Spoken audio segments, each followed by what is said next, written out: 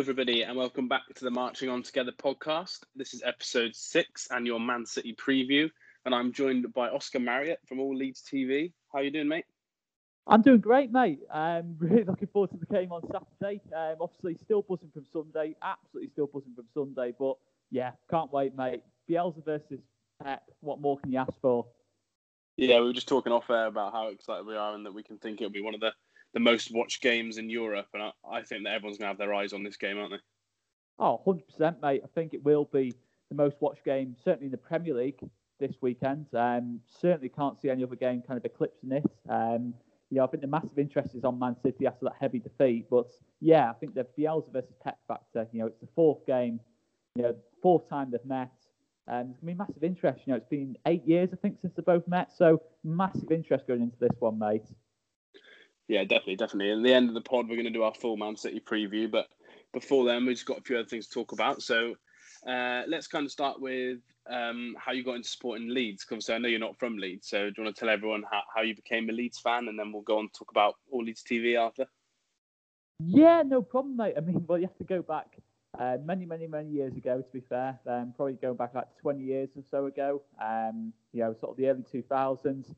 And yeah, I mean, I'm actually from near Liverpool, family full of Liverpool and Everton fans, and actually even a Man City fan.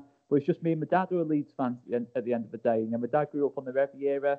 I grew up on the O'Leary years. I think my first ever memory of Leeds United really is the Viduka 4-3 against Liverpool. I think after that moment, and obviously the Champions League years too, it's impossible not to be a Leeds fan. I don't even remember making the conscious decision to become a Leeds fan. I just was. At that point, there's no other club after that. When you've seen almost the very heights of the football club, and yeah, it might have gone downhill a little bit since then, but we're on a massive high again, mate. And obviously, All Leeds TV has kind of coincided with that a little bit. We're a fan channel on YouTube. Obviously, me and yourself, have become really good friends from actually All Leeds TV. And you've shown fantastic support to the channel. I can only thank you enough for that. And I think the big thing for the channel was Bielsa taking the job. I think it got a lot of intrigue into Leeds United, and I think it massively reignited all our fires, in terms of talking about Leeds United, that it wasn't just a case of the 90 minutes match. It was just a genuine interest, in terms of all things Leeds, because we're a properly run corporation once again. Yeah, and in terms of the channel in general, what are the plans for the rest of the season in the future? Is it kind of more the same that you're doing at the moment, reviewing the weekend games, previews, reviews, and a few watch-alongs as well? Because I know everybody loves the watch-alongs. I guess a lot of it, to be honest, mate, depends on the COVID situation. I think, obviously, when we are allowed back in the grounds, obviously, in terms of doing watch-alongs of Leeds games, we might be a little bit less able to do that. But who knows? But yeah, in terms of going off the idea that it's probably going to be March until fans are back in the grounds, we're probably going to go through the same again, and hopefully add more kind of content. Obviously we're not just looking at Leeds United at the moment, we're looking at the Premier League as a whole. We're looking at previewing all the games, pretty much. We do like a Friday night show called Before the Whistle Blows, and then we do like a review of it on Monday Night Football as well. Just because there's just so much to talk about. I think being in this league, it really. I think the Premier League, before Leeds got promoted back, I wasn't really that interested in it, to be honest, mate. But when you go back into it, you realise, just how great this league is, to be fair. And but yeah, in terms of the general match previews, match reviews, that will never change. We'll always look to do that, and player ratings and little bits and pieces. And obviously, if there's any news during the midweek, we'll obviously cover that too. Hopefully, in the next couple of days, we'll have a bit more transfer news to cover as well, potential arrivals. But who knows, mate? Yeah, I mean, we're pretty relaxed about it, really. When we come up with ideas, we'll add it into the channel as such. Yeah, definitely. And I've seen on social media this week, obviously, your interview with Leif Davis, which was really cool. How did that one kind of come about? Very surprising one, that, to be fair, mate. That was a very surprising phone call to get. I got a phone call just over a month, probably just under a month ago, to be fair, probably at the start of September, mentioning about, Leif, wanting to, put a video together, and Leif's, management as well wanted to put a video together, just to meet up with the fans, and yeah, it kind of snowballed from there, really. I met him in a hotel in Leeds, and it was pretty surreal. I think what actually happened on the interview, I wasn't expecting for 1 minute. I thought it would just be literally a 2-3 minute interview, and then go back out. But to be fair, I had a fantastic chat with Leaf. And I can't speak highly enough of him. And when you speak to players like that, sometimes you think with a younger player, you're not 100% sure, what you're going to get. Sometimes, Yeah. Station young players have. But I have to say, I was amazed he was only 20, kind of thing. And I actually had to look up his age. I was thinking, there's no way he can be like this many years younger than me and talk and speak, as well as he does, and have such a broad knowledge of the game as well. And to be fair, everything about Leaf, in terms of how he's played in the minutes he's played so far for Leeds, and his whole general attitude, I just think is fantastic. Because to be fair, Leaf in his career has gone through a lot, and he's only 20, but he's kind of lived almost a 26, 27-year-old's career already in terms of what the step-ups he's had to make in that lot. And just hoping maybe, again, it's tough. What I spoke to Leaf about was getting game time this season, but it's hard when you've got someone like Stuart Dallas, the Cupstan Cafu at left back, and obviously Gary Douglas and other options at left back. But make no mistake about it, Leaf 100% believes in himself and will one day, hopefully in the next 1 or 2 years, will find himself in that team for me. Yeah, his attitude was really good in that interview. I liked everything he said, and I urge anyone listening to this podcast, head over to your guys' YouTube, check that out, because it's a really good watch. Should we move on then to a little bit of news? We'll start with the non-transfer news, and then we'll move on to transfer news. So the only non-transfer news we had is the arrival of the famous or infamous maroon kit that we've heard about all summer. That kind of dropped today with some hilarious photos of players sat in leather armchairs. It's not as bad as the preview. Some people don't like the camo look. I don't mind it. Comes out tomorrow, apparently, tomorrow morning. What are your thoughts on it? And are you going to be buying one? Yeah, I like it, to be fair, mate. I think if in terms of buying it, I've not actually bought a home or away shirt yet, to my shame. I'll probably, if I'm going to buy one, it'll probably be the away kit, the actual main away kit first. And then, but to be fair, I quite like it, to be honest. I think seeing Helder in it, Helder just looks so cool at the minute, to be fair, with the hairstyle he's gone with for this season. It's, I think it looks really cool, to be fair. I respect, we might look a bit like Hearts at home, in the kit, but. And I saw Phil Hay was a big fan. No surprise. Yeah, he loved it. But yeah, no, it's all right. But I've seen much worse ones. I think if you're looking at really, really bad third kits, I think you can look no further than kind of like the Warnock McDermott era, kind of like that beige away kit. I think that I don't think it's as bad as that. So anything that's not as bad as that is always good in my book, to be honest, mate. Yeah, and I can't see us wearing it that much anyway. I think we'll just wear it the minimum amount of times in terms of whatever the contract is, and there's not going to be many kit clashes where teams clash with our home and away. The only one I can think of off the top of my head would be maybe Everton, maybe so kind of darkish blue, maybe they might, but I don't know. Again, I can't see it being used that much, to be honest, mate. I don't think there's going to be that many kit clashes with that kit, to be honest. No, I just think Everton and maybe Newcastle with the white stripes and the dark stripes might be one, but yeah, I'm probably going to buy it tomorrow morning at 8 a.m. because Leeds seems to take most of my money, but that's just life. And then in other news, obviously, we were hoping that we were going to get confirmation of Mr. Mikel Cuisance signing from Bayern Munich, but we haven't got that from the club. Fabrizio Romani has said that it's a done deal. It's a 5-year deal, I believe. Medical pass today is what he said. And he's pretty much always spot on with this sort of stuff. So it's not confirmed by the club yet, but we're going to kind of treat it as confirmed. What were your thoughts on this signing? Because for me, this was almost a perfect one and maybe the steal of the window. Yeah, I think this one is one you look at.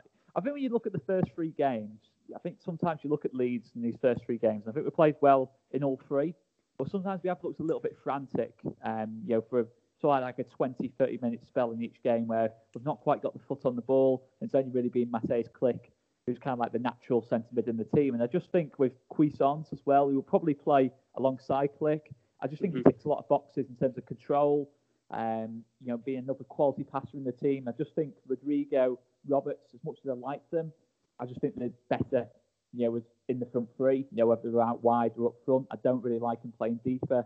I like kind of alongside Klick. I want him high up the pitch, to be honest. So I look at Cuisance and think he's left-footed. Again, ticks another box. We've got a lot of left-footed players. Like quick 1-2 touches and that lot, when they're both playing at nice angles and that lot. And I do really like the signing. I think it's been a little bit and pieces mentioned about his attitude, but I can't read too much into that. All I've really seen about that is that he wanted to move to Bayern Munich when he was at I'm trying to think the club he was at before Bayern Munich. Gladbach, it was. Gladbach, yeah. So Yeah. there's nothing wrong with me. He's got ambition. I think that's what we need, an ambitious player. I've seen nothing wrong in terms of his work rates. Again, the thing is with Cuisance, obviously I've watched bits and pieces from Bayern after the lockdown, in the Champions League and that lot, and he's only kind of made little cameos. But the fact of the matter is, he was ahead in the pecking order of Javi Martinez and Tolisso at times. So he's not. This isn't a bad player we're signing. This is a player we're signing with immense potential. And there's a fine standard of French midfielder around at the minute. I think they're in a really good sort of like last 20, 25 years. I think we've seen really, really good French midfielders come through. So many to talk about, the last 20, 25 years. And, I look at Cuisance and think he's got a lot about him that will be successful in the Premier League. We talk about physicality. He's physical to me. He seems big, strong, can get about the pitch. And he ticks a lot of boxes for me, mate. And obviously he's got the odd goal in him too, which is always handy as well. So I look at him and think he's probably more of a little bit Forshaw-like from what I've seen. Probably obviously got a little bit more quality. Well, you'd hope so. No disrespect to Adam Forshaw. And hopefully he's got a few more goals in him as well. And less injuries. Yeah, definitely less injuries. Yeah, in terms of when he played for Gladbach, he was basically the next big thing on the scene, wasn't he? There was a poll, I think 442 did, and he was in the top 10 players born in his age group in the world back then, before he signed for Munich. And that year, his ball progression and take-on stats were top 3 in the Bundesliga. And if you're a centre midfielder in the Bundesliga and you're hitting top 3 stats for ball progression, passing-wise, and take-ons for centre mid, you're not going to be a bad player. And I agree with you. I think him and Klick in midfield together could be perfect for the way that Bielsa wants to play. I think it's just a top signing. I'm not sure, we're going to talk about Man City, but I'm not sure he'll be involved regardless of the weekend. But I think going forward, he'll be a key member of the team. And unfortunately, he might keep Pablo out of the side a little bit, which is maybe the only disappointing part of this signing.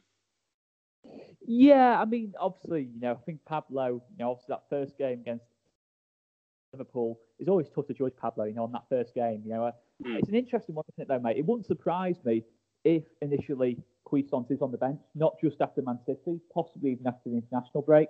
Although the one thing I would say is that maybe it's quite good timing from a perspective that the chances are he won't go on international duty at the moment. I think the France under-21s, they've got a lot of options in midfield, and with Cuisance not playing, maybe he won't get selected, which would only be a good thing for us in terms of bedding him in, gives us next week to work with him. I agree. I can't see him being involved in Man City. Maybe on the bench, maybe because of our lack of options at the minute in that kind of position. But yeah, no, I agree. I think the good thing is it's another option. Whether it's going to be taking Pablo out of the team on a permanent basis, who knows? But for me, Pablo, even if he's not starting games, can still affect him, and Cuisance gives us that bit more control that we probably do need at this level. And that's the thing, if we get a midfield of Phillips, Klick, Cuisance, who give the likes of Costa, Bamford / Rodrigo and Harrison, that platform to really express themselves like they have done so far for the rest of the season, then it's only a good signing for me, mate. I know definitely you'd say that Hernandez is the bigger goal threat, but Cuisance makes the whole team play better and gets the better out of everyone else around him, then for me, it would make sense. As much as I do love Pablo, and as much as that has paid me just to say that, but that could just be the way it is this season. Yeah, I agree. I completely agree. I think that he gives us a bit more energy as well, which can only be a positive, especially away from home. And if we switch more to the famous 3-3-1-3 formation, we don't want to use players like Dallas in midfield anymore. It gives us another option as well, alongside Phillips, which is nice.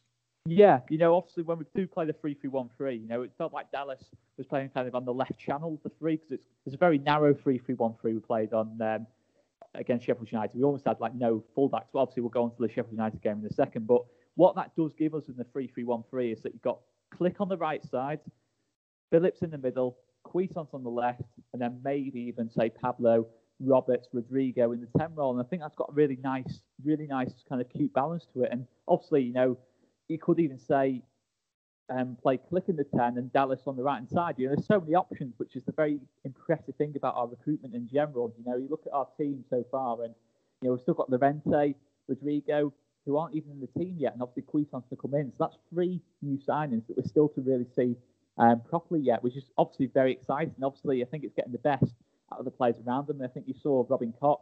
I think his performance on Sunday was absolutely different class, and I think obviously possibly Lorente coming in might have just worked in another way. Sometimes you think when a new signing comes in, it puts unnecessary pressure, but maybe it just gave Robin Koch that little kick, that little bit of encouragement, or not encouragement, that's probably the best word for it. Motivation. Yes, yeah, that's probably the best word for it. It just gave him that little bit more. Not to say he wasn't motivated for Liverpool or thingy, but just made him blimey, my place is at risk here. And then I think maybe he's done the same to Bamford as well. We've seen from Paddy Bamford some just simply incredible performances so far, and that's the thing. You've got a completely competitive team. The team that Bielsa dreamt of. I think in the first 2 years, certainly the first season, there was 1 or 2 passengers in the team. I felt. I think they've moved on now. Even last season, there maybe been 1 or 2 you can look at as well who say little passengers. But this season, I'm looking at that whole team and I'm thinking it's going to contribute at some point or another, whether it's starting or coming off the bench. So, very impressive. And I think Cuisance only adds to that. I think what I do like about Cuisance as well is that I know you were mentioning before about his work rate, and I really like that. I think he does like a tackle from what I've seen. Yeah, he does. And I think when you look at the Fulham game, that kind of 4-3, when it went to 4-2, I think if you had the Cuisance in the team instead of Roberts, Alioski trying to play in the 10 role, I think you win that game 5-2, 6-2. I think we just lost that little bit of control because Anguissa kind of was put in the advanced role. We didn't sort of have anyone to track him, and sort of Phillips was marking 2 players in the last sort of half an hour of that game. I think if Cuisance plays that game, I just think we control that one a lot better and we see it out. And maybe you could say the same against Liverpool as well. We just lost that little bit of control when Click came off of Shackleton. And that's the thing. I think that the big thing of the Elder team is control in the middle. When we play with so many people going forward, going attacking, and then obviously trying to defend in 6 numbers, you've got to have a bit of control in the middle to stop it becoming a basketball match. And that's what I think we've been so good at for the first this year. I think obviously the step up is massive in terms of midfields. We're coming up against world-class midfielders pretty much every week. I think even the mid-table teams have world-class midfielders. Look at Leicester. I mean, Leicester have Maddison on the bench against Man City. Wolves have got Neves and Moutinho. We're playing against world-class every single week. So having that extra body who's a bit like Click and defend like Phillips is only a boost to me, mate. Yeah, definitely. And the last thing, just to sign off on this transfer, me and Oscar are both quite big Spanish football fans, and the buyback clause is quite common for the big boys in Spain. I know a lot of Leeds fans are worried about Munich having a buyback clause, but trust me, normally they're a lot of money. And if a player who plays for Leeds wants to be bought by Bayern Munich in 2 years, he must have done something really well. So we're still going to see the benefits either way. It's not going to be like a 25, 30 million. It'll be 40 million plus, knowing what these buyback clauses are like. Yeah, no, definitely. I mean, in Spanish football, as you were saying, it's a very, very common thing. Especially the big two. Barcelona, Real Madrid. I think Real Madrid. I mean, they've done so many over the last couple of years, but they're always at least kind of like 2 or 3 times the fee.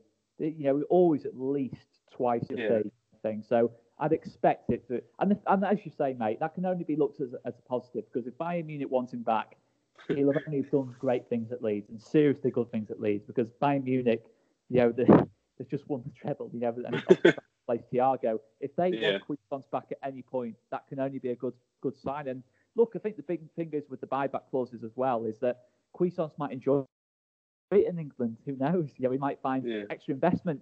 Bielsa might stay another 2 or 3 years. You don't know. It could be anything could happen in 2 or 3 years, and doesn't necessarily mean that. The only way a buyback clause can work is if Cuisance wants to move back, and there's no guarantee he would. So for me, I'm relaxed about that, mate. I'm totally relaxed about that. I think the fact we've got him on a 5-year deal as well is that even if Bayern Munich don't want him, and someone like Man City comes into play on a 5-year deal for someone who's going to be 24, 25 in a couple of years' time, you're going to get a massive feedback. So financially, and in terms of on the pitch, it makes perfect sense. And arguably, you could say, along with Robin Koch, it's probably our best signing in terms of the whole logistics of the deal. I think Rodrigo on paper will be for me, my favourite signing. But in terms of logistics and buyback clauses and from a financial point of view for the future of Leeds United, I think Robin Koch and Cuisance, are the perfect ones for me.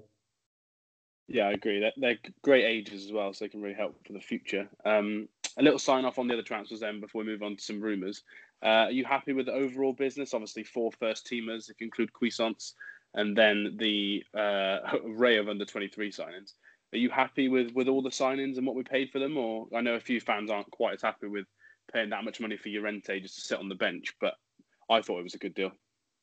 Yeah, I'll be honest, mate. I think the only thing that would possibly hold me back from saying a 10 out of 10 is possibly just the goalkeeper situation. You just worried that Meslier got injured, Casilla maybe having to come into the team for a sustained amount of time, and that for me is a worrying sight. But who knows? It's only possibilities. Man City, Liverpool, every single club has got that same problem if the main goalkeeper gets injured. For me, it's got to be a 9.5 at the very least out of 10 for me. Maybe even a 10 if we get an extra winger. But for me, we've just got so many options in this team, mate.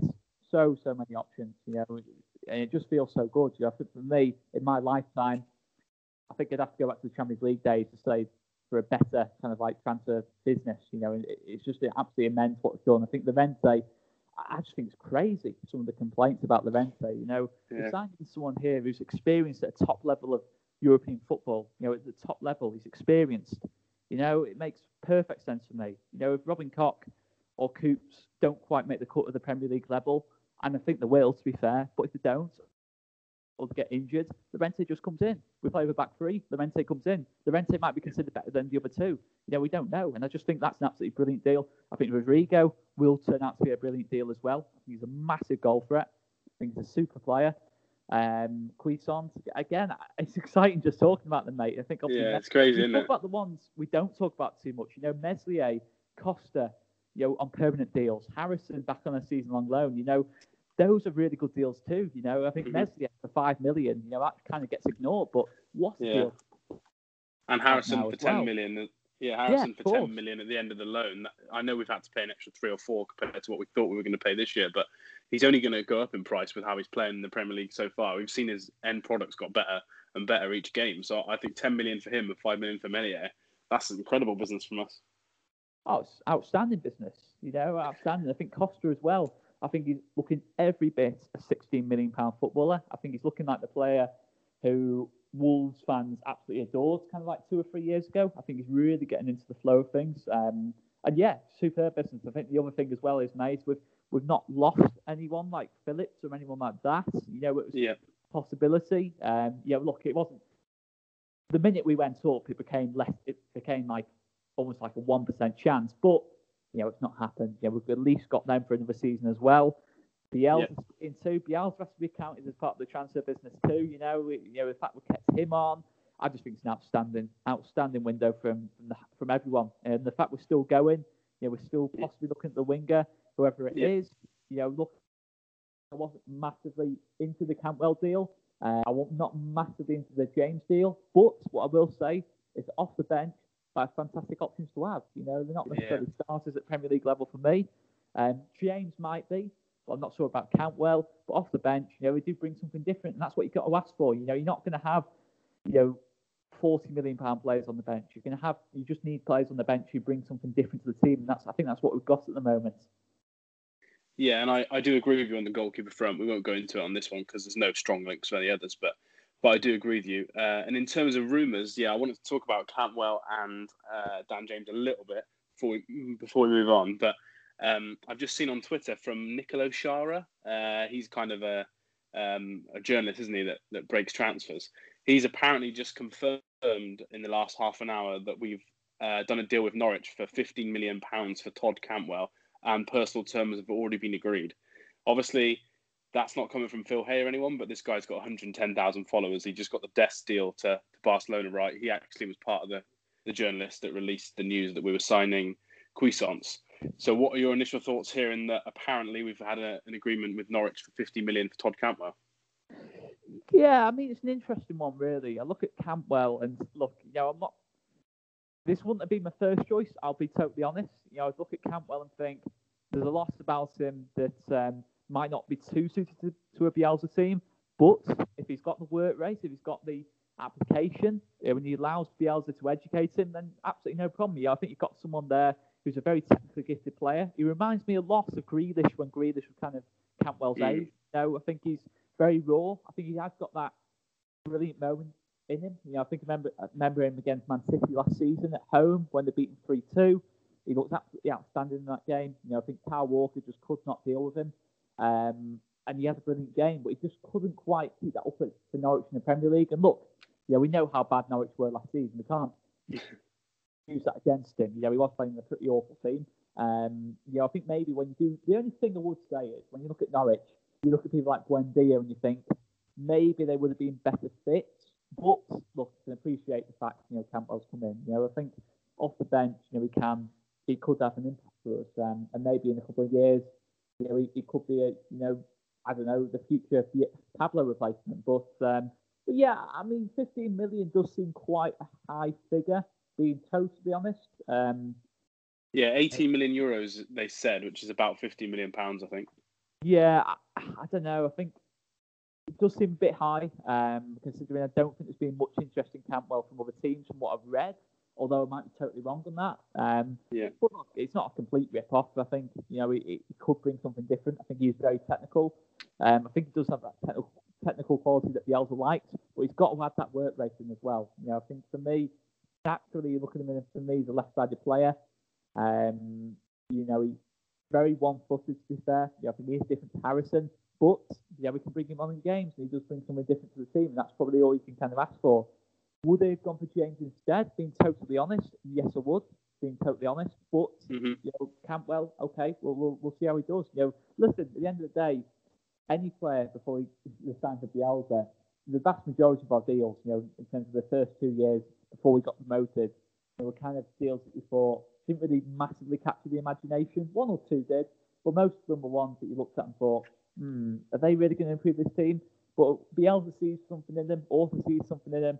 I trust both to get the very best out of them. I think Todd Cantwell, no matter what, will be a far better player in a year's time than he is now. No matter what, whether he plays football for us or whether he doesn't, I think he will be a far better player and a bigger asset than what he is right at this moment in time. So that's the thing, mate. As long as he's got the attitude, then he'll do fine here.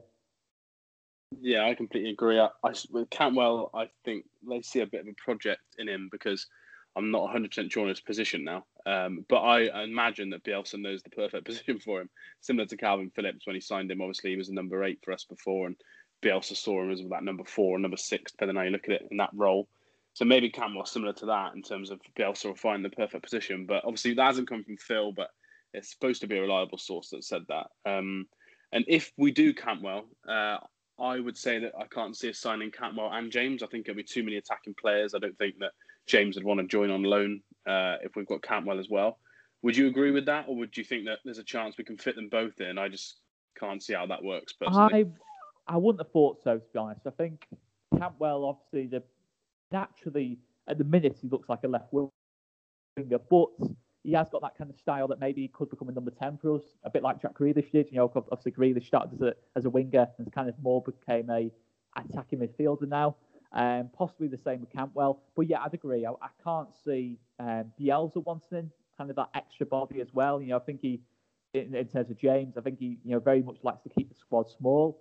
I think it's probably Dis and Cuisance for me. Again, I'm not totally sure. Maybe a goalkeeper, but in terms of outfielders, I would have thought this would be the last one. Because I wouldn't have thought he'd want that much change from last season, because there's already been quite a lot of change, and obviously some of it's been forced on us with Ben White and all that lot.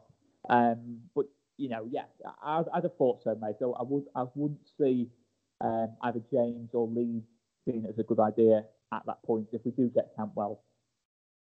Yeah, I agree. I think for me, I prefer Cantwell on a permanent than I would Dan James with a loan with an option, because you never know what the option's going to be. The option could be Dan James's choice or Man United's choice. It might not be ours. So we risk ourselves having to recruit again next summer. So I would probably lean towards Cantwell. He's a bit of a different winger to what we've got. But we'll have to see what happens. And in terms of other transfer news before we move on to the games, just departures, really. We've seen under 23s go out on loan. So Jordan Stevens to Swindon, Alfie McCalmont to Oldham, and Bryce Hosanna to Bradford. We won't really go into any depth on them, but I think they're three good moves, and I think that Bielsa doesn't like to have a crowded squad and they need minutes. So you think that that's good moves for all three of those lads?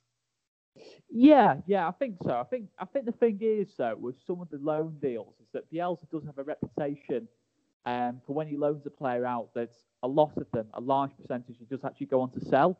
So I do think it's not just a case of experience. I do think for some of those players, it might be a last chance. Not to sound too dramatic, but it might well be. We've seen Malik. I mean, I only think back to Malik Wilkes kind of 2 years ago, when I know there was other controversy around Malik Wilkes, but it felt like when he came back, he was going to get a chance, with the next season, but he was straight out. And same with Tom Pearce. I would have thought, if they don't have a good loan spell, but to be fair, Stevens has started really well in particular.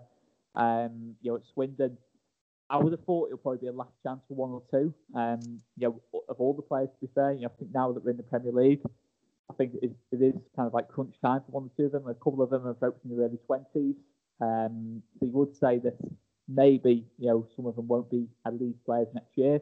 But yeah, I think it's a massive opportunity for all of them to get minutes, not just, even if they're not going to be league players in the future, for their own careers in general. I think they need minutes. I think, especially people like Stevens, I think Stevens, he played a couple of minutes last season, kind of around Christmas time, and obviously the FA Cup against Arsenal, a couple of games in the new year. But he just seems like a very raw kind of talent. I think me and Joe have spoken about Jordan Stevens before, and for me, I still want to see him after a run of games. I think what we saw from that Swindon goal he scored at the weekend, very Bielsa-like, wasn't it? He's pressing high up the pitch. He's making that little run in behind, and he gets the goal. He finishes it well, and he looks good. He looked like he was playing the right wing. Off the Swindon at the weekend, and for me, he would be the one. And Alfie McCalmont as well. Look, McCalmont, has been discussed as the possible, heir to Phillips' throne. If one day Phillips isn't a league player anymore, let's hope that doesn't happen, but it could happen. McCalmont has certainly shown in the games he has played. I think it was Salford and Stoke last season. He looked good. He looked good. Okay, that is just a cup game. It's a one-off game. You want to see him after a run of games. In terms of his fitness levels. In terms of any kind of like muscle injuries or anything like that, that he can play a run of games, because it's very different, at this kind of level. And yeah, look, I think it's good for all three players, and any players who might move out before the end of the window, if we do get any moves. I think Bogus is another one I look at and think I would like him to possibly get a move out on loan, because I do think Bogus is the one, really, for me. I think he is the one. I look at and think, wow, he could be a real top player in this team. The possible future Matthäus Klick. If you can find that work rate and just get the minutes, and that's the thing. I think you can never really tell with a player until they have played a consistent amount of minutes, because anyone can look good. When everyone else on the pitch has played 30 or 40 games and you're playing your first one and totally fresh, you're naturally going to look better, and it can work the other way as well. You might not be match fit, so it's always difficult to tell, both in the good way and the bad way. So I think after these loans, we'll have a much better idea on all three players. Yeah, I agree. And then we've also heard rumours of first-team departures, up to 5 players, which I'm not sure what those 5 would be. Are there any first-teamers that you want to see move on? Obviously, personally, for off-field reasons, I would prefer if Kiko wasn't at the club. Allegedly, the Spanish team's interested, so we've heard. Whether that's just fake internet rumours or not, we're not sure. But in terms of that, I'm not. Who else do you think we could see leave? Would it just be the likes of Barry Douglas and people on loan like maybe Gotts and Shaq, or do you think someone like Tyler Roberts or Leif Davis could get a championship move? Yeah, I mean, obviously, I have to only echo your thoughts on Kiko Casilla. I think for him, for the club, for everyone, I think he needs to move on. I think he can't recover from what's happened at Leeds. Too much has happened, and yeah, I think that one's got one that we've got to sort out. And I think Douglas is one you look at and say that's one maybe we could look at. I think obviously Celtic have been linked. But I think the thing is with Douglas, I think the elders' words on him kind of before the Sheffield United game were that he's going to be very important this season, and he might be someone the elder looks on from the bench. I think obviously Dallas is the undisputed first choice left back, but to be fair to Douglas, it does bring a very different element to the team than Dallas. I think he's obviously got a little bit more technical quality. I think he is good on the ball. think when you're trying to play through a high press, I think Douglas does it more naturally. I think you saw from that Blackburn game towards the end of the season and a couple of games, after we sealed, the title and that lot, he looked really good. I don't think he is Dallas' level, to be honest, but he does bring something different to the team. I think he's more of a natural attacker, being a left footer or left back. I do actually personally prefer him at left back to Alioski. I do like Alioski, but I don't really see him as an out-and-out left back in the back four. I see him as a left back when we're playing a three at the back and we want a left wing back. That's where I see Alioski. I don't really see him as a back four left back. I do see Douglas as more of a natural left four. Left back in the back four. So yeah, I don't know really. I think it depends on kind of the fees offered. I think a lot of that will be down to Victor Orta. I wouldn't have thought Bielsa will be sort of looking to actively get anyone gone, if that makes sense. I think obviously Dots and Shaq, Quayson's coming in. I think certainly for Shaq, you look at that and think, okay, maybe he needs a loan move now, possibly. But let's not forget, if we had any injuries in the first three games, Shackleton probably would have been one of the first people to look at, because he is that kind of like natural central player for us, and obviously can play right back as well. Gotts, I think, is probably further down the pecking order than Shackleton, so I think Gotts will probably, out of all of the ones you mentioned there, will probably be the most obvious. Mm-hmm. I think Tyler, though, look, I've got to touch on Tyler. I've got to touch on Tyler. I've said you love Tyler Roberts. I have picked up Tyler a lot. We all know that. But I still stand by it. But I have to say at the minute, I'm his biggest critic when he plays badly. Don't get me wrong. When he plays badly, I'm his biggest critic because he's really frustrated me, the first three games. I'm not going to lie. He has really frustrated me. I think he's just not quite reading the games very well. He's not really feeling the games, getting on the ball at all, really. He's losing it a lot. So I just think, I don't know, really. I look at Tyler and it could go one of two ways. I think a lot of it depends on can he stay injury-free. Can he just pick himself up again? Because let's not forget, I think it's kind of, we saw it a few times after lockdown. There's a couple of bad games, a couple of really good games, to be fair, as well. But for me, Tyler, to be fair, I look at him more and more and think he's a striker or a winger. I don't think he's a central player. I don't think that's what he wants anymore.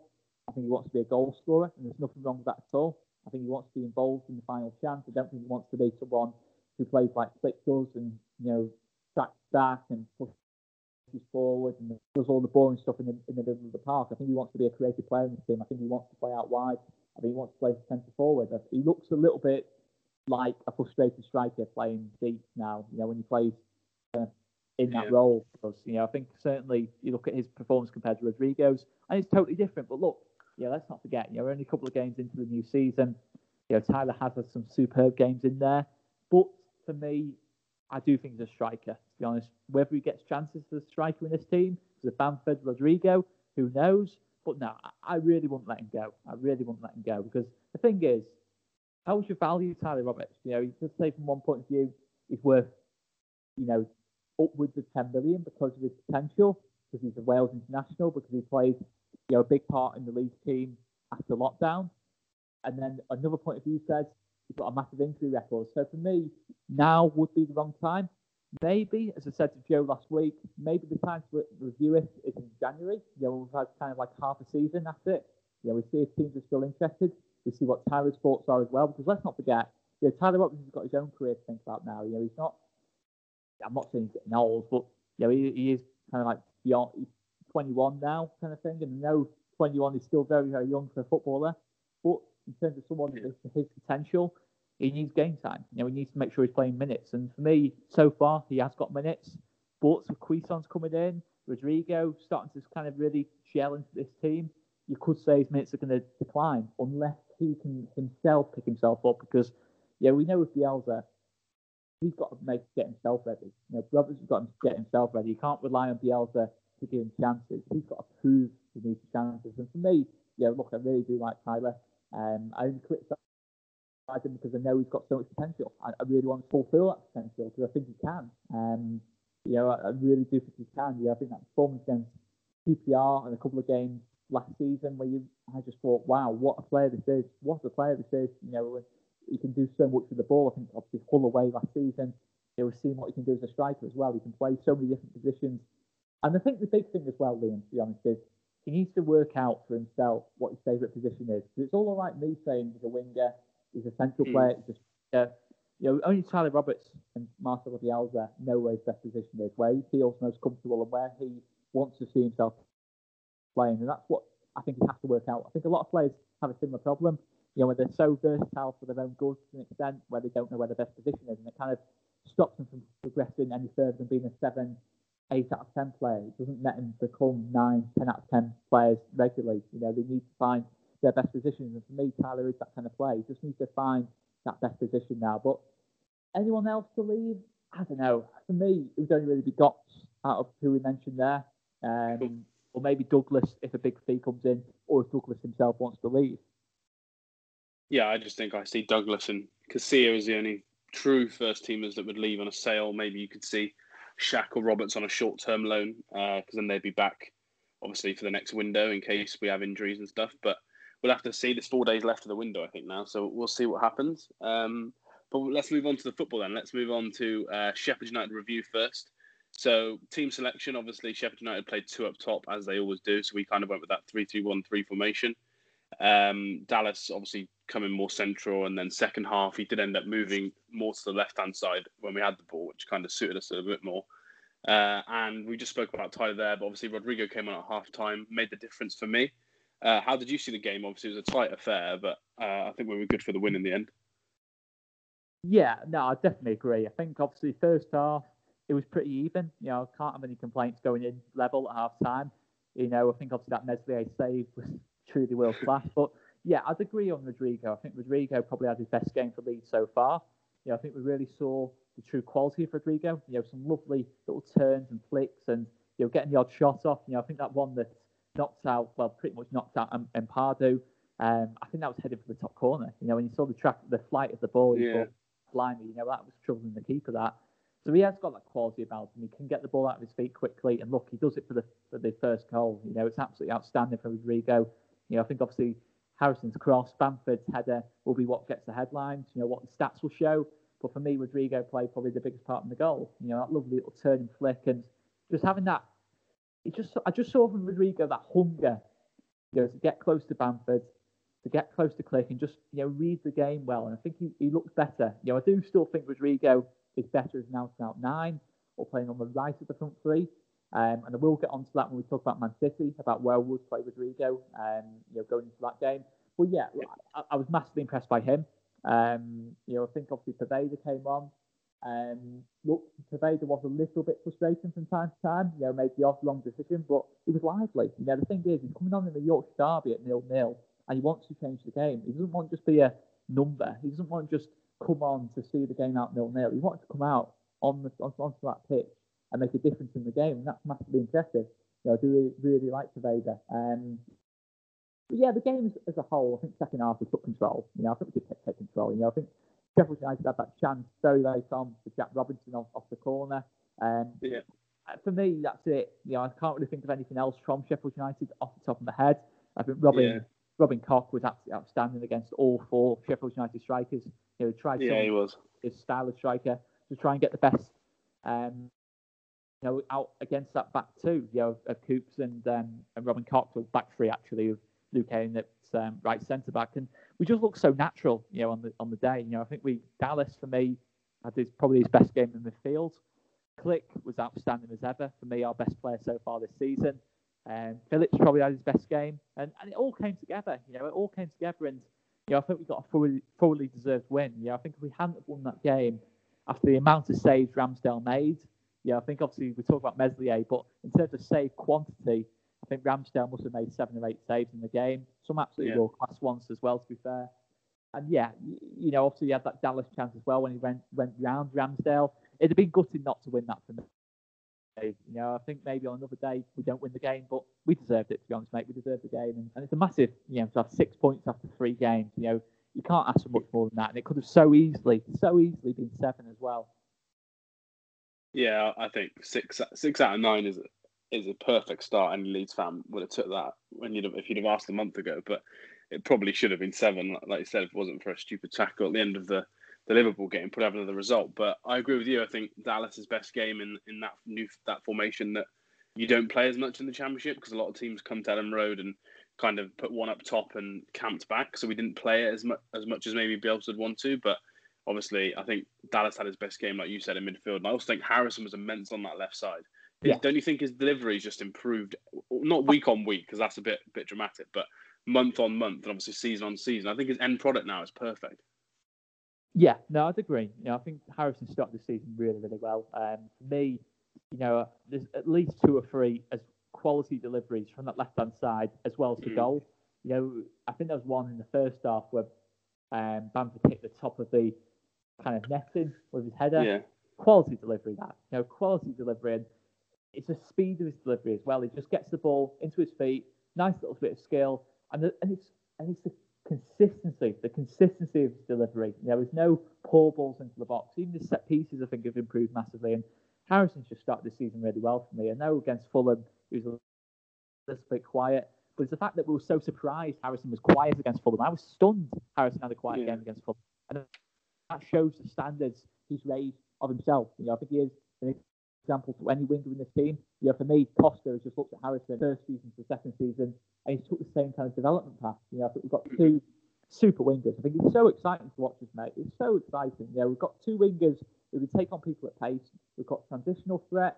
We've got outlets. We've got people with technical quality on the pitch. Huijson's just coming in. It's just so exciting at the minute to watch this team play. I think in terms of the results, obviously, this season, we're probably going to lose more games.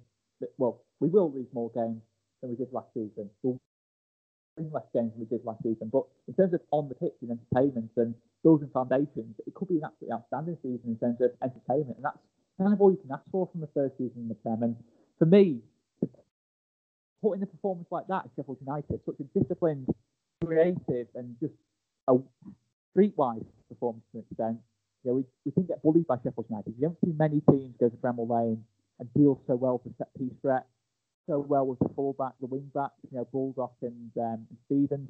It was such a disciplined performance. It was like a team. I saw Wolves go to Bramall Lane kind of like 2 weeks before, and it was a very similar level of performance. I think if anything, you could say Sheffield United created more chances in that game than they did against us. So it's got to be great credit to us. We showed ourselves. We looked like a team that had been in the Prem for 3 or 4 seasons. To be honest, I think against Liverpool, the same kind of thing. I think obviously against Fulham, we showed a little bit of inexperience in terms of how we saw the game out, but we're learning. We're learning all the time, and you see that individually. Rodrigo's best game, Pop's best game, Phillips' best game. A lot of the players have their best games on Sunday, and that can only be encouragement now for the next 35. Yeah, and in terms of Robin Koch, I completely agree. I was impressed. He was up there for man of the match for me. And in terms of Premier League stats, I believe he's 3rd now for aerial duels and 4th for interceptions across the whole league. And he's played 3 games ever in England, played 3 games ever in a Bielsa system. So I think that he's looking like a much better signing than people were thinking he would be after he gave away, obviously, 2 penalties in his first 2 games. But I think that was just Leeds fans kind of going into a panic mode. But in terms of man of the match for that game, did you agree that it was Ian Meslier, or did you think that Mateo Klich was your man of the match? Because I know me and you absolutely love Mateo Klich. Yeah, I mean, to be fair, I think obviously Mateo Klich has been probably one of the Premier League players of the month so far. I think it's been 3 outstanding games from him. But for me, I actually went with Robin Koch for this game. I actually thought Robin Koch. I think obviously Meslier, you got to give great credit for the saves. The 2 saves were outstanding. But for me, in terms of all-round performance, in terms of quality on the ball, the fact is, I think he made 7 long passes, completed 7 long passes in that game against Sheffield United, against a compact, low block. He's not got a lot of sort of space to play the ball into. Outstanding. Aerial duels, he won 6, I think. Obviously, you said before, he's amongst the top in terms of that kind of stat. And yeah, I think he's improving by the game. I think obviously against Liverpool, those first 20 minutes were very worrying. No doubt about that. Even though it was against Liverpool, it was still very worrying. But I think, look, I know he's given away 2 penalties, but you're not telling me in those first 2 games he was terrible. I did not see a terrible defender in there. I saw someone who was clearly young and learning the game, but there's huge potential in Robin Koch. Even, look, I think against Sheffield United, he put it all together and kept it right in 90 minutes. Well, against Liverpool and Fulham, you saw a lot of the bones of a very, very good centre-back there for me. And yeah, I'd have to go Robin Koch, but obviously Ivan Meslier, massive shout for him. As you said, Phillips, Dallas, Bamford, Harrison, pretty much that whole kind of like front six, I think I could make a strong case for. Yeah, definitely. It was a very encouraging performance against a team that has given us trouble in the past. So that was nice to see. And then obviously that was last weekend. And then this weekend, the fixtures don't get any easier. We get maybe the best team in the league, unless you're a Liverpool fan, depending on how you look at it. If not the second best team in the league. Man City at home. Like we said earlier, it's a 5:30 kickoff on Sky. Man City are actually playing tonight, mate, as well. And I don't know if you've seen this, but they put out a very strong team. They've got Walker, Fernandinho, Laporte, Mendy, Rodri, Torres, Kevin De Bruyne, Sterling, and Mahrez all playing on a Wednesday before they play Leeds on the Saturday. So I think that can only benefit us if there's a bit of fatigue in those legs.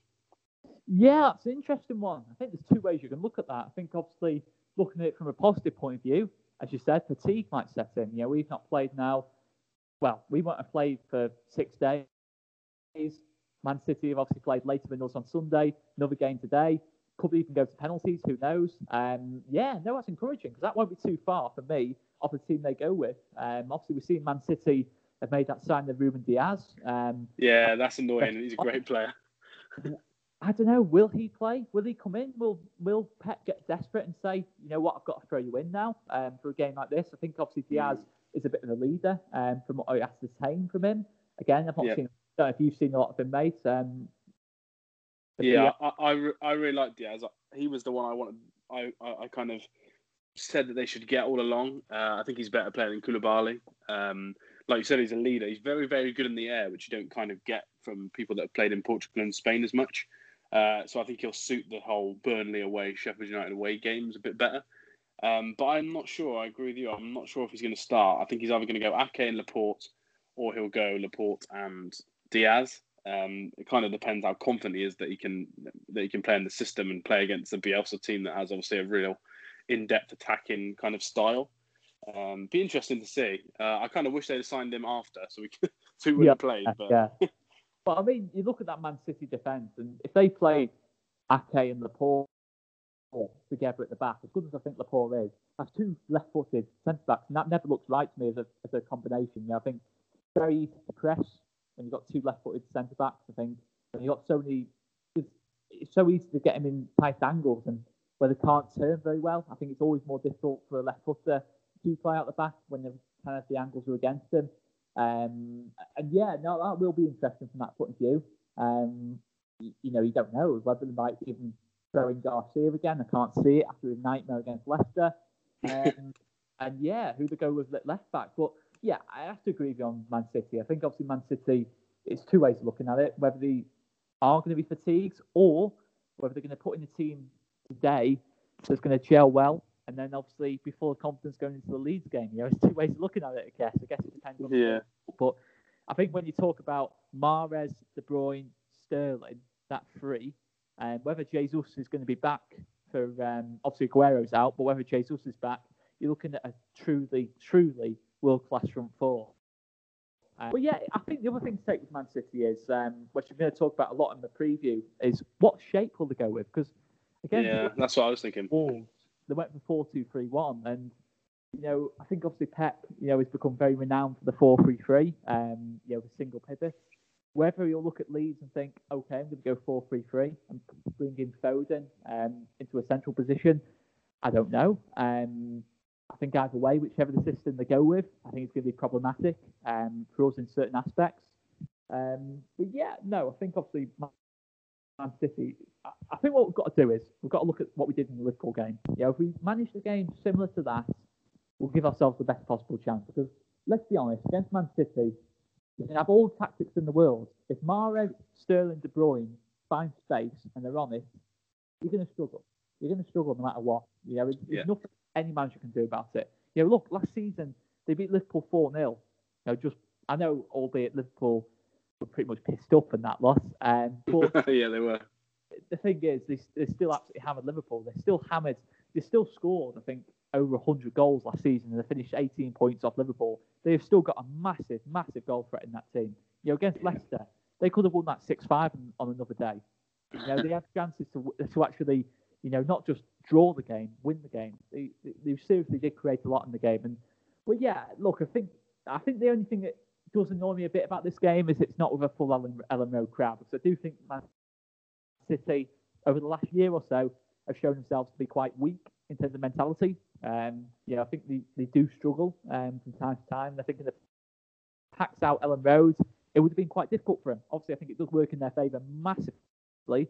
It's been played behind closed doors. I do think it will play a part in a lot of games this season, to be honest. From that point of view, look, I think it could be difficult for them.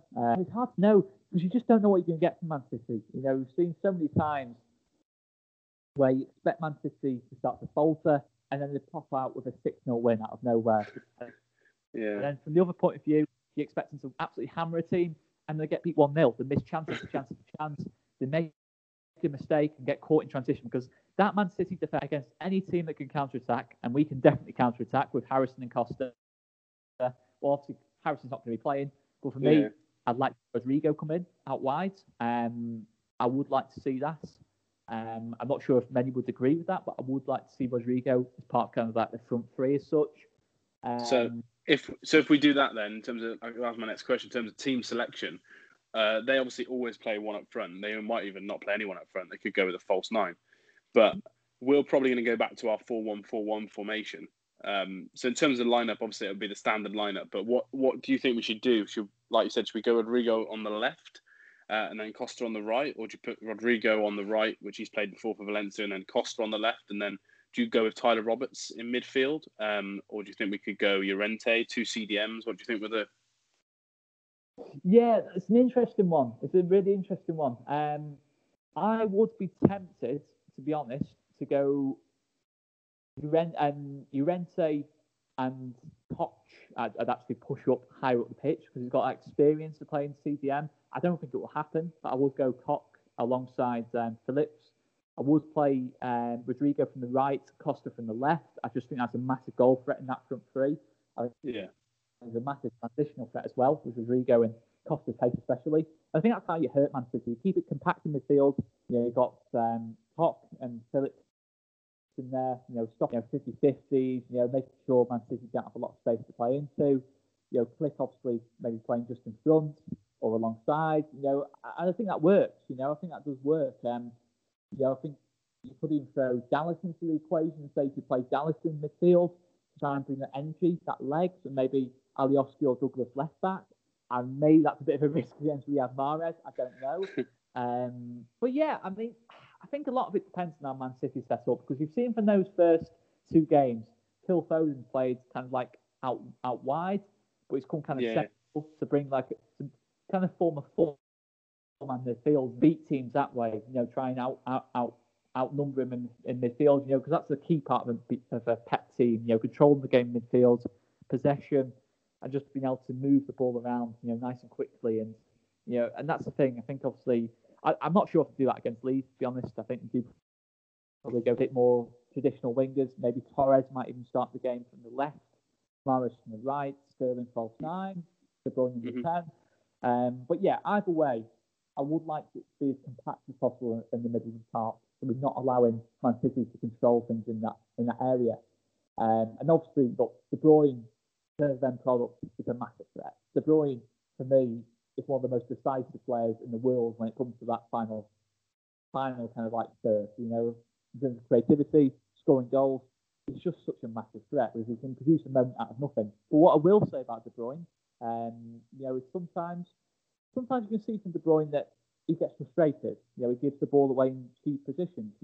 Albeit, yes, I know it's part of being a creative player, but sometimes he does force play a little bit too much, and it could present counter-attack opportunities for us. I think obviously, I think you look at Lyon, look at Leicester.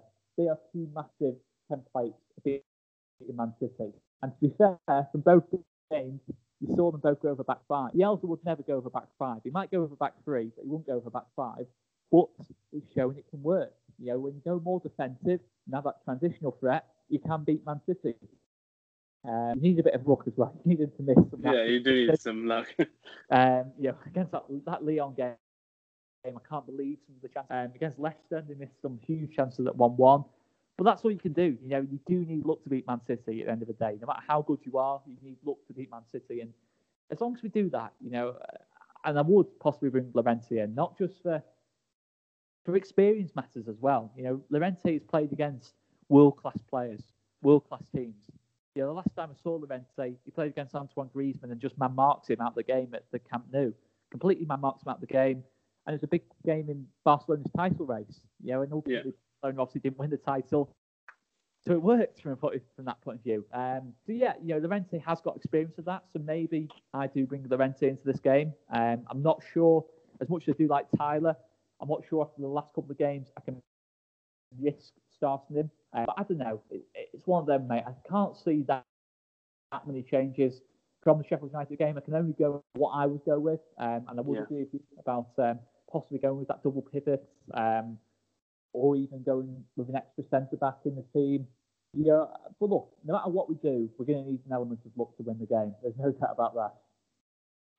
Yeah, I completely agree. In terms of team selection, I think he might just go straight swap between Harrison and Alioski. It's a real big shame for Harrison, the form he's on, that he can't play, but obviously that is the way that these loans work. But yeah, I think he might go Alioski just for pace and energy on the counter-attack and to help kind of follow Kyle Walker back. And I think he'll start Rodrigo, like you said, over Tyler in that 10. That's what I think that he will do. I'm not sure if that's necessarily what I would do, but I think that's what Marcelo will do. And look, with Alioski and Rodrigo in the team instead of Tyler and Harrison, you're losing a bit of quality there on the left side, obviously. But I think energy-wise, pressing and counter-attack, in terms of how often we're going to need to counter-attack, I think they just add a lot of energy to the side. And we know Alioski's got an eye for goal as well. He always seems to score in the most random of games. That's what I think Marcelo will do. But we'll have to wait and see. Do you think that he could kind of play Rodrigo slightly higher than a true 10? We saw in the average positions in the second half that Rodrigo was a lot closer to Bamford than Tyler was. Do you think that could happen, or you think we'll need Rodrigo to drop in if he does play that role? I think the big thing with Rodrigo, it has to be adaptable to the game. I think when you do get those chances to get to that Man City back four, Rodrigo's got to take them. He's got to take the risk and leave his position and go as playing as a second striker. When we're in transition, he's got to go and push up with Bamford. But when we lose the ball, total opposite. He's got to be disciplined. Got to be very disciplined and drop back and make sure he's nice and close to Click and we're compact. We're making it difficult for to play through and build up play. As long as we make it as difficult as possible, I'll be happy. Because look, when you're playing Man City, if we are to lose the game or drop points, you want it to be from a moment of quality, not from us making a daft mistake or giving away a penalty or not applying ourselves in the game.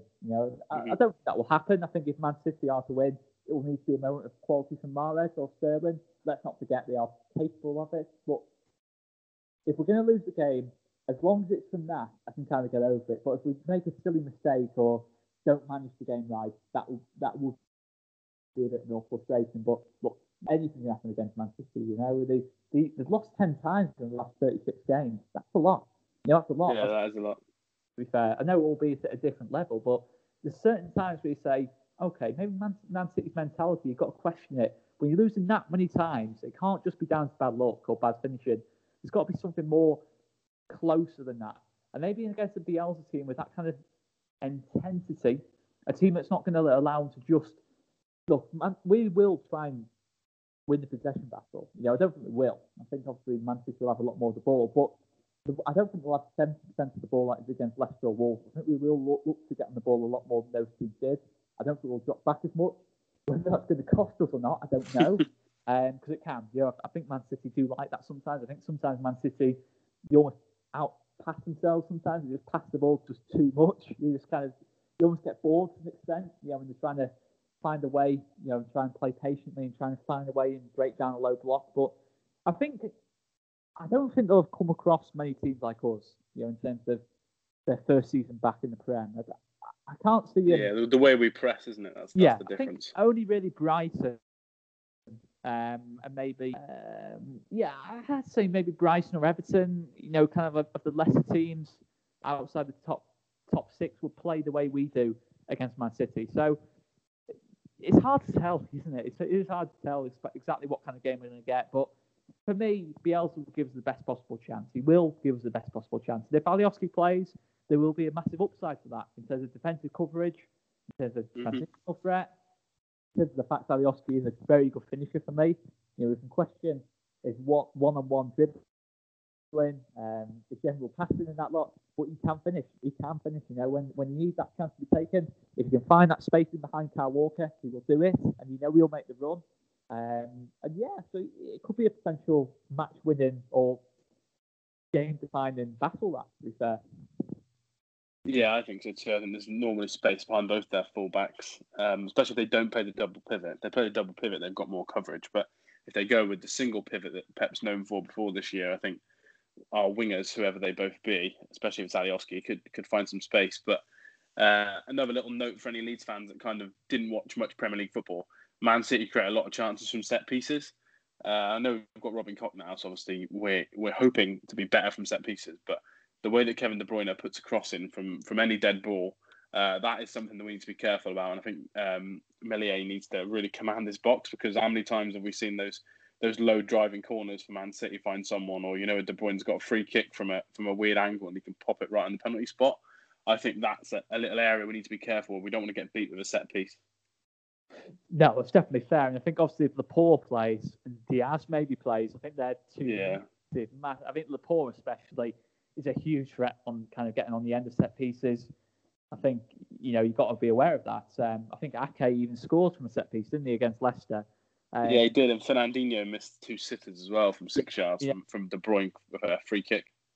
And it's all De Bruyne, isn't it? I think obviously we had a similar issue against Robertson and Trent Alexander-Arnold on set pieces against Liverpool. And let's be honest, if we're being totally honest, we failed miserably. We did, yeah. We did the other day. Liverpool should have scored more than one in terms of Van Dijk and that. He did have a lot of chances in terms of getting in ahead of Koch and Meslier. But look, Meslier for me is an outstanding goalkeeper. I don't think he'll feel the pressure. I think he'll be willing to come off his line and command. I can't see. Yeah, I agree. He doesn't. I think he's shown he won't get bullied. He won't get bullied to stay on this line. I think he will look to come for the ball. Whether he's going to punch it or catch it, he will look to come for it.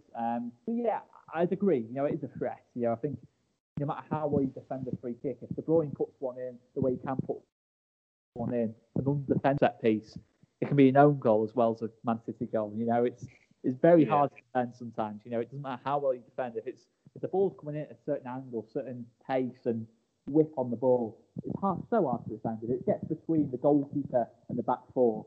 The delivery. There's not much you can do. You've got to hope they miss the chance or they don't get on the end of it.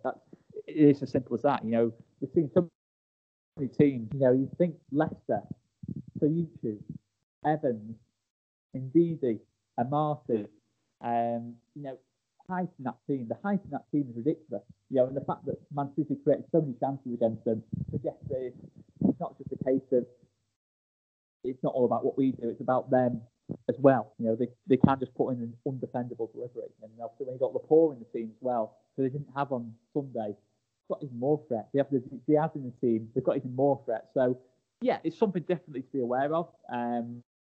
It's something you don't want to lose the game. You don't want to lose the game on a set piece. I think you really don't. You don't. It's just not the way. Yeah, you don't. If you have to. Yeah, I think that we saw on Sunday that Koch and Cooper, obviously the partnership's growing as well. So you just hope that'll be a little bit of a difference from Anfield, having those two play together this time. And obviously they played together for a couple of games now, that they might command their box a bit better. But we'll have to wait and see. I'm looking forward to it anyway. I think it's going, like we said earlier, it's going to be a well-watched game. Are you guys doing a watch-along for it? Yeah, definitely. Yeah, we'll definitely be doing a watch-along, mate. But hopefully it won't be as stressful as the last game at Elland. For me and Joe very nearly ended up with the biggest egg we've ever seen on our faces, because we said 4-1 with half an hour to go. We said, I said to Joe, blimey mate, we could win this by 6. And yeah, Fulham scored it. We got, to put it this way, that was a very, very lucky lesson for me and Joe. That we kind of thought, okay, yeah, maybe we've got to respect the league we're in, kind of thing. But it did feel like we were going to win by 6 at that point. But yeah, hopefully it's a bit less stressful. But I won't bank on it against Man City. Yeah, I could see a similar number of goals, regardless of the score. But speaking, no doubt about that. It's going to be, I think both. Well, 3 times I think Bielsa and Pep have played each other, and I think it's produced more than 4 goals each one, as far as I can remember. I might not have the exact stats right there, but there's always goals in that game. There's always intentional goals, mistakes from both teams. I've seen highlights of a 4-2 when he lost to Barcelona and they drew 3-3 once in the cup. So I've only seen those two, but yeah, like I said, they're over 5 goals each. So in terms of a result prediction, I always ask everyone to give one. So what are your thoughts on a final result? Maybe a head and heart prediction, because I know this is going to be a tough game. Yeah, look, it is hard. It is hard to guess. But if we're using the heart, first of all, I look at it and say, I have a feeling we can score 2 or more goals in this game. Costa is up against Mendy. I think 1v1, he's got the beating of him. Alioski can get in behind Walker, presuming it is Alioski he goes with. I don't know, maybe 2-2, something like that, 3-3, 2-2, if I'm using my head. In your heart? Sorry, my heart. Your head, sorry. My heart, I say 2-2, 3-3, something like that. If I'm using my head, it's a lot. It's the same again, to be honest. Man City, it's not the Man City of even a year ago or 2 years ago where you faced them and you thought we could genuinely lose this 8-0. Man City look like conceding every single game they play. They will concede chances. So even if I'm using my head, I still think we'll score in the game. I still think we'll put them on the back foot from time to time. I'll go 2-2 with my head as well. I'll go 2-2 with my head as well. It could so easily be 3-2, 4-2 if De Bruyne is particularly on it. And I think that could be a defining battle: De Bruyne versus Phillips, Mahrez, Dallas, and Sterling versus Ayler.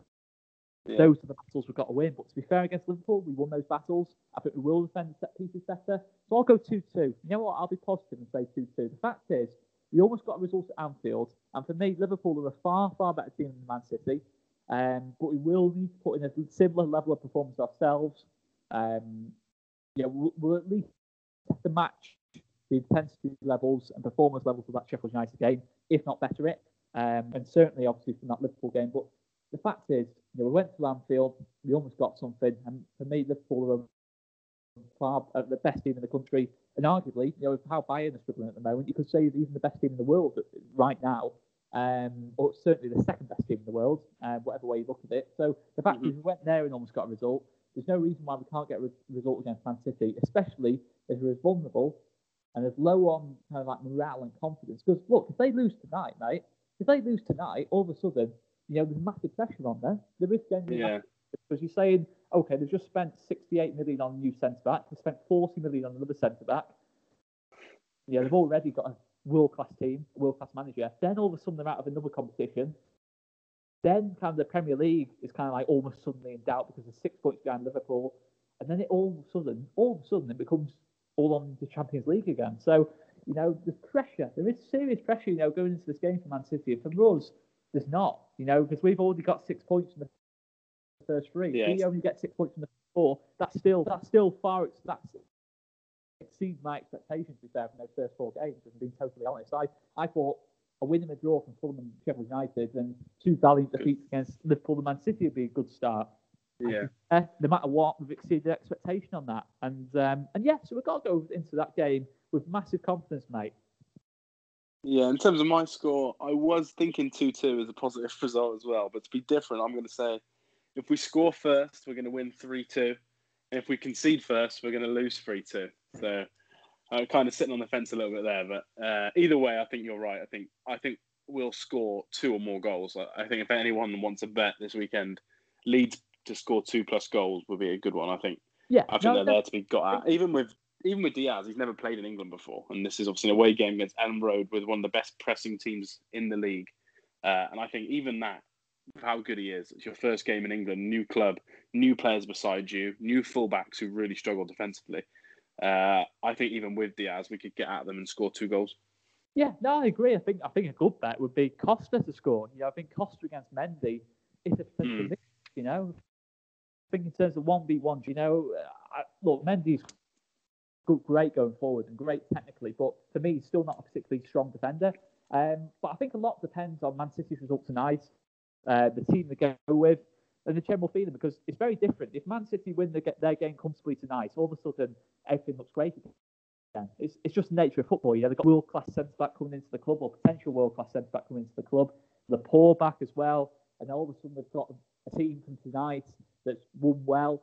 And then, but on the totally other side of the fence, you could say they go into the game with no confidence if they lose. So I think it does play a massive part. It's I think at this stage of the season for Man City, a lot of it's going to be confidence. Because they showed zero confidence against Leicester. The fact is, a Man City team of old, a Man City team at the start of the Pep era, at 1-1 in that game, they destroyed Leicester. They destroy Leicester at that point. They certainly don't go 2-1 down and then 3-1 down and completely fall to pieces and give away 3 penalties. I just don't think this Man City team at the look, the football they play is still absolutely unbelievable to watch. But I think as a whole package, they're not the team they were last year for me, or 2 years ago. When there was the Centurions, I just don't think they're at that level at the minute. I think they massively missed David Silva. Massively missed David Silva. Obviously, Vincent Kompany, they might have replaced now. You look at a lot of the players, like Kyle Walker for me, is the 41. So you look at a lot. Fernandinho isn't the 41 was. Rodri is no Fernandinho at the moment. So look at that. A lot of that team. And obviously Aguero, Jesus potentially out. When you've not got any out and out centre forward, even to bring on, it could massively affect them. So don't bet against us getting a result there, mate. No, definitely. No centre forward as well can help us build from the back in terms of pressing. But last note from me as well, they're not very good at. They may be very good at scoring from set pieces. They're not very good at defending from set pieces. And we've seen how many rash tackles they made against Leicester for the penalties. So I think any cross into the box with the way that Paddy Bamford's playing, and if I'm honest, the way that Robin Koch looks dangerous from every single set piece we've got now, I wouldn't be surprised if we cause them issues as well from that way. But we'll have to see. I'm definitely excited for the game. But yeah, I think that's a good place for us to end it, mate. Thank you very much for coming on. It's been a good one. And then do you want to tell everyone when your preview stuff's going to come out and the plans for the weekend? No problem at all, mate. Well, it's been an absolute pleasure. Absolute pleasure coming onto the podcast. Our previews will probably be coming out on Thursday morning, possibly after this goes out. Thursday morning, cool. Thursday afternoon, me and Joe will be putting up a preview each. We are trying to interview a Man City fan as well. And obviously on Friday, we'll be doing a show called Before the Whistle Blows, previewing the Premier League action, as well as doing a last little talk on the Man City game. And then on the day of the game, we'll be doing a watch-along. We'll probably go live about 5 o'clock, about half an hour before the game. Obviously reacting to the team lineup.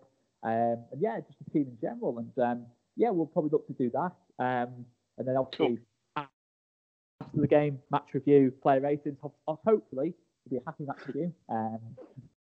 That's the plan. Yeah, hopefully. Anyway. Yeah, and that's over on their YouTube, guys. That's All Leeds TV YouTube. Go over and follow them and watch all their content. And then in terms of this podcast, I'll obviously have a preview for the Wolves game next week. The games don't get any easier. And me and Matt on Monday or Tuesday will be doing our Premier League review for match days 3 and 4. So check that one out. So cheers again, Oscar, and I'll speak to everyone next week.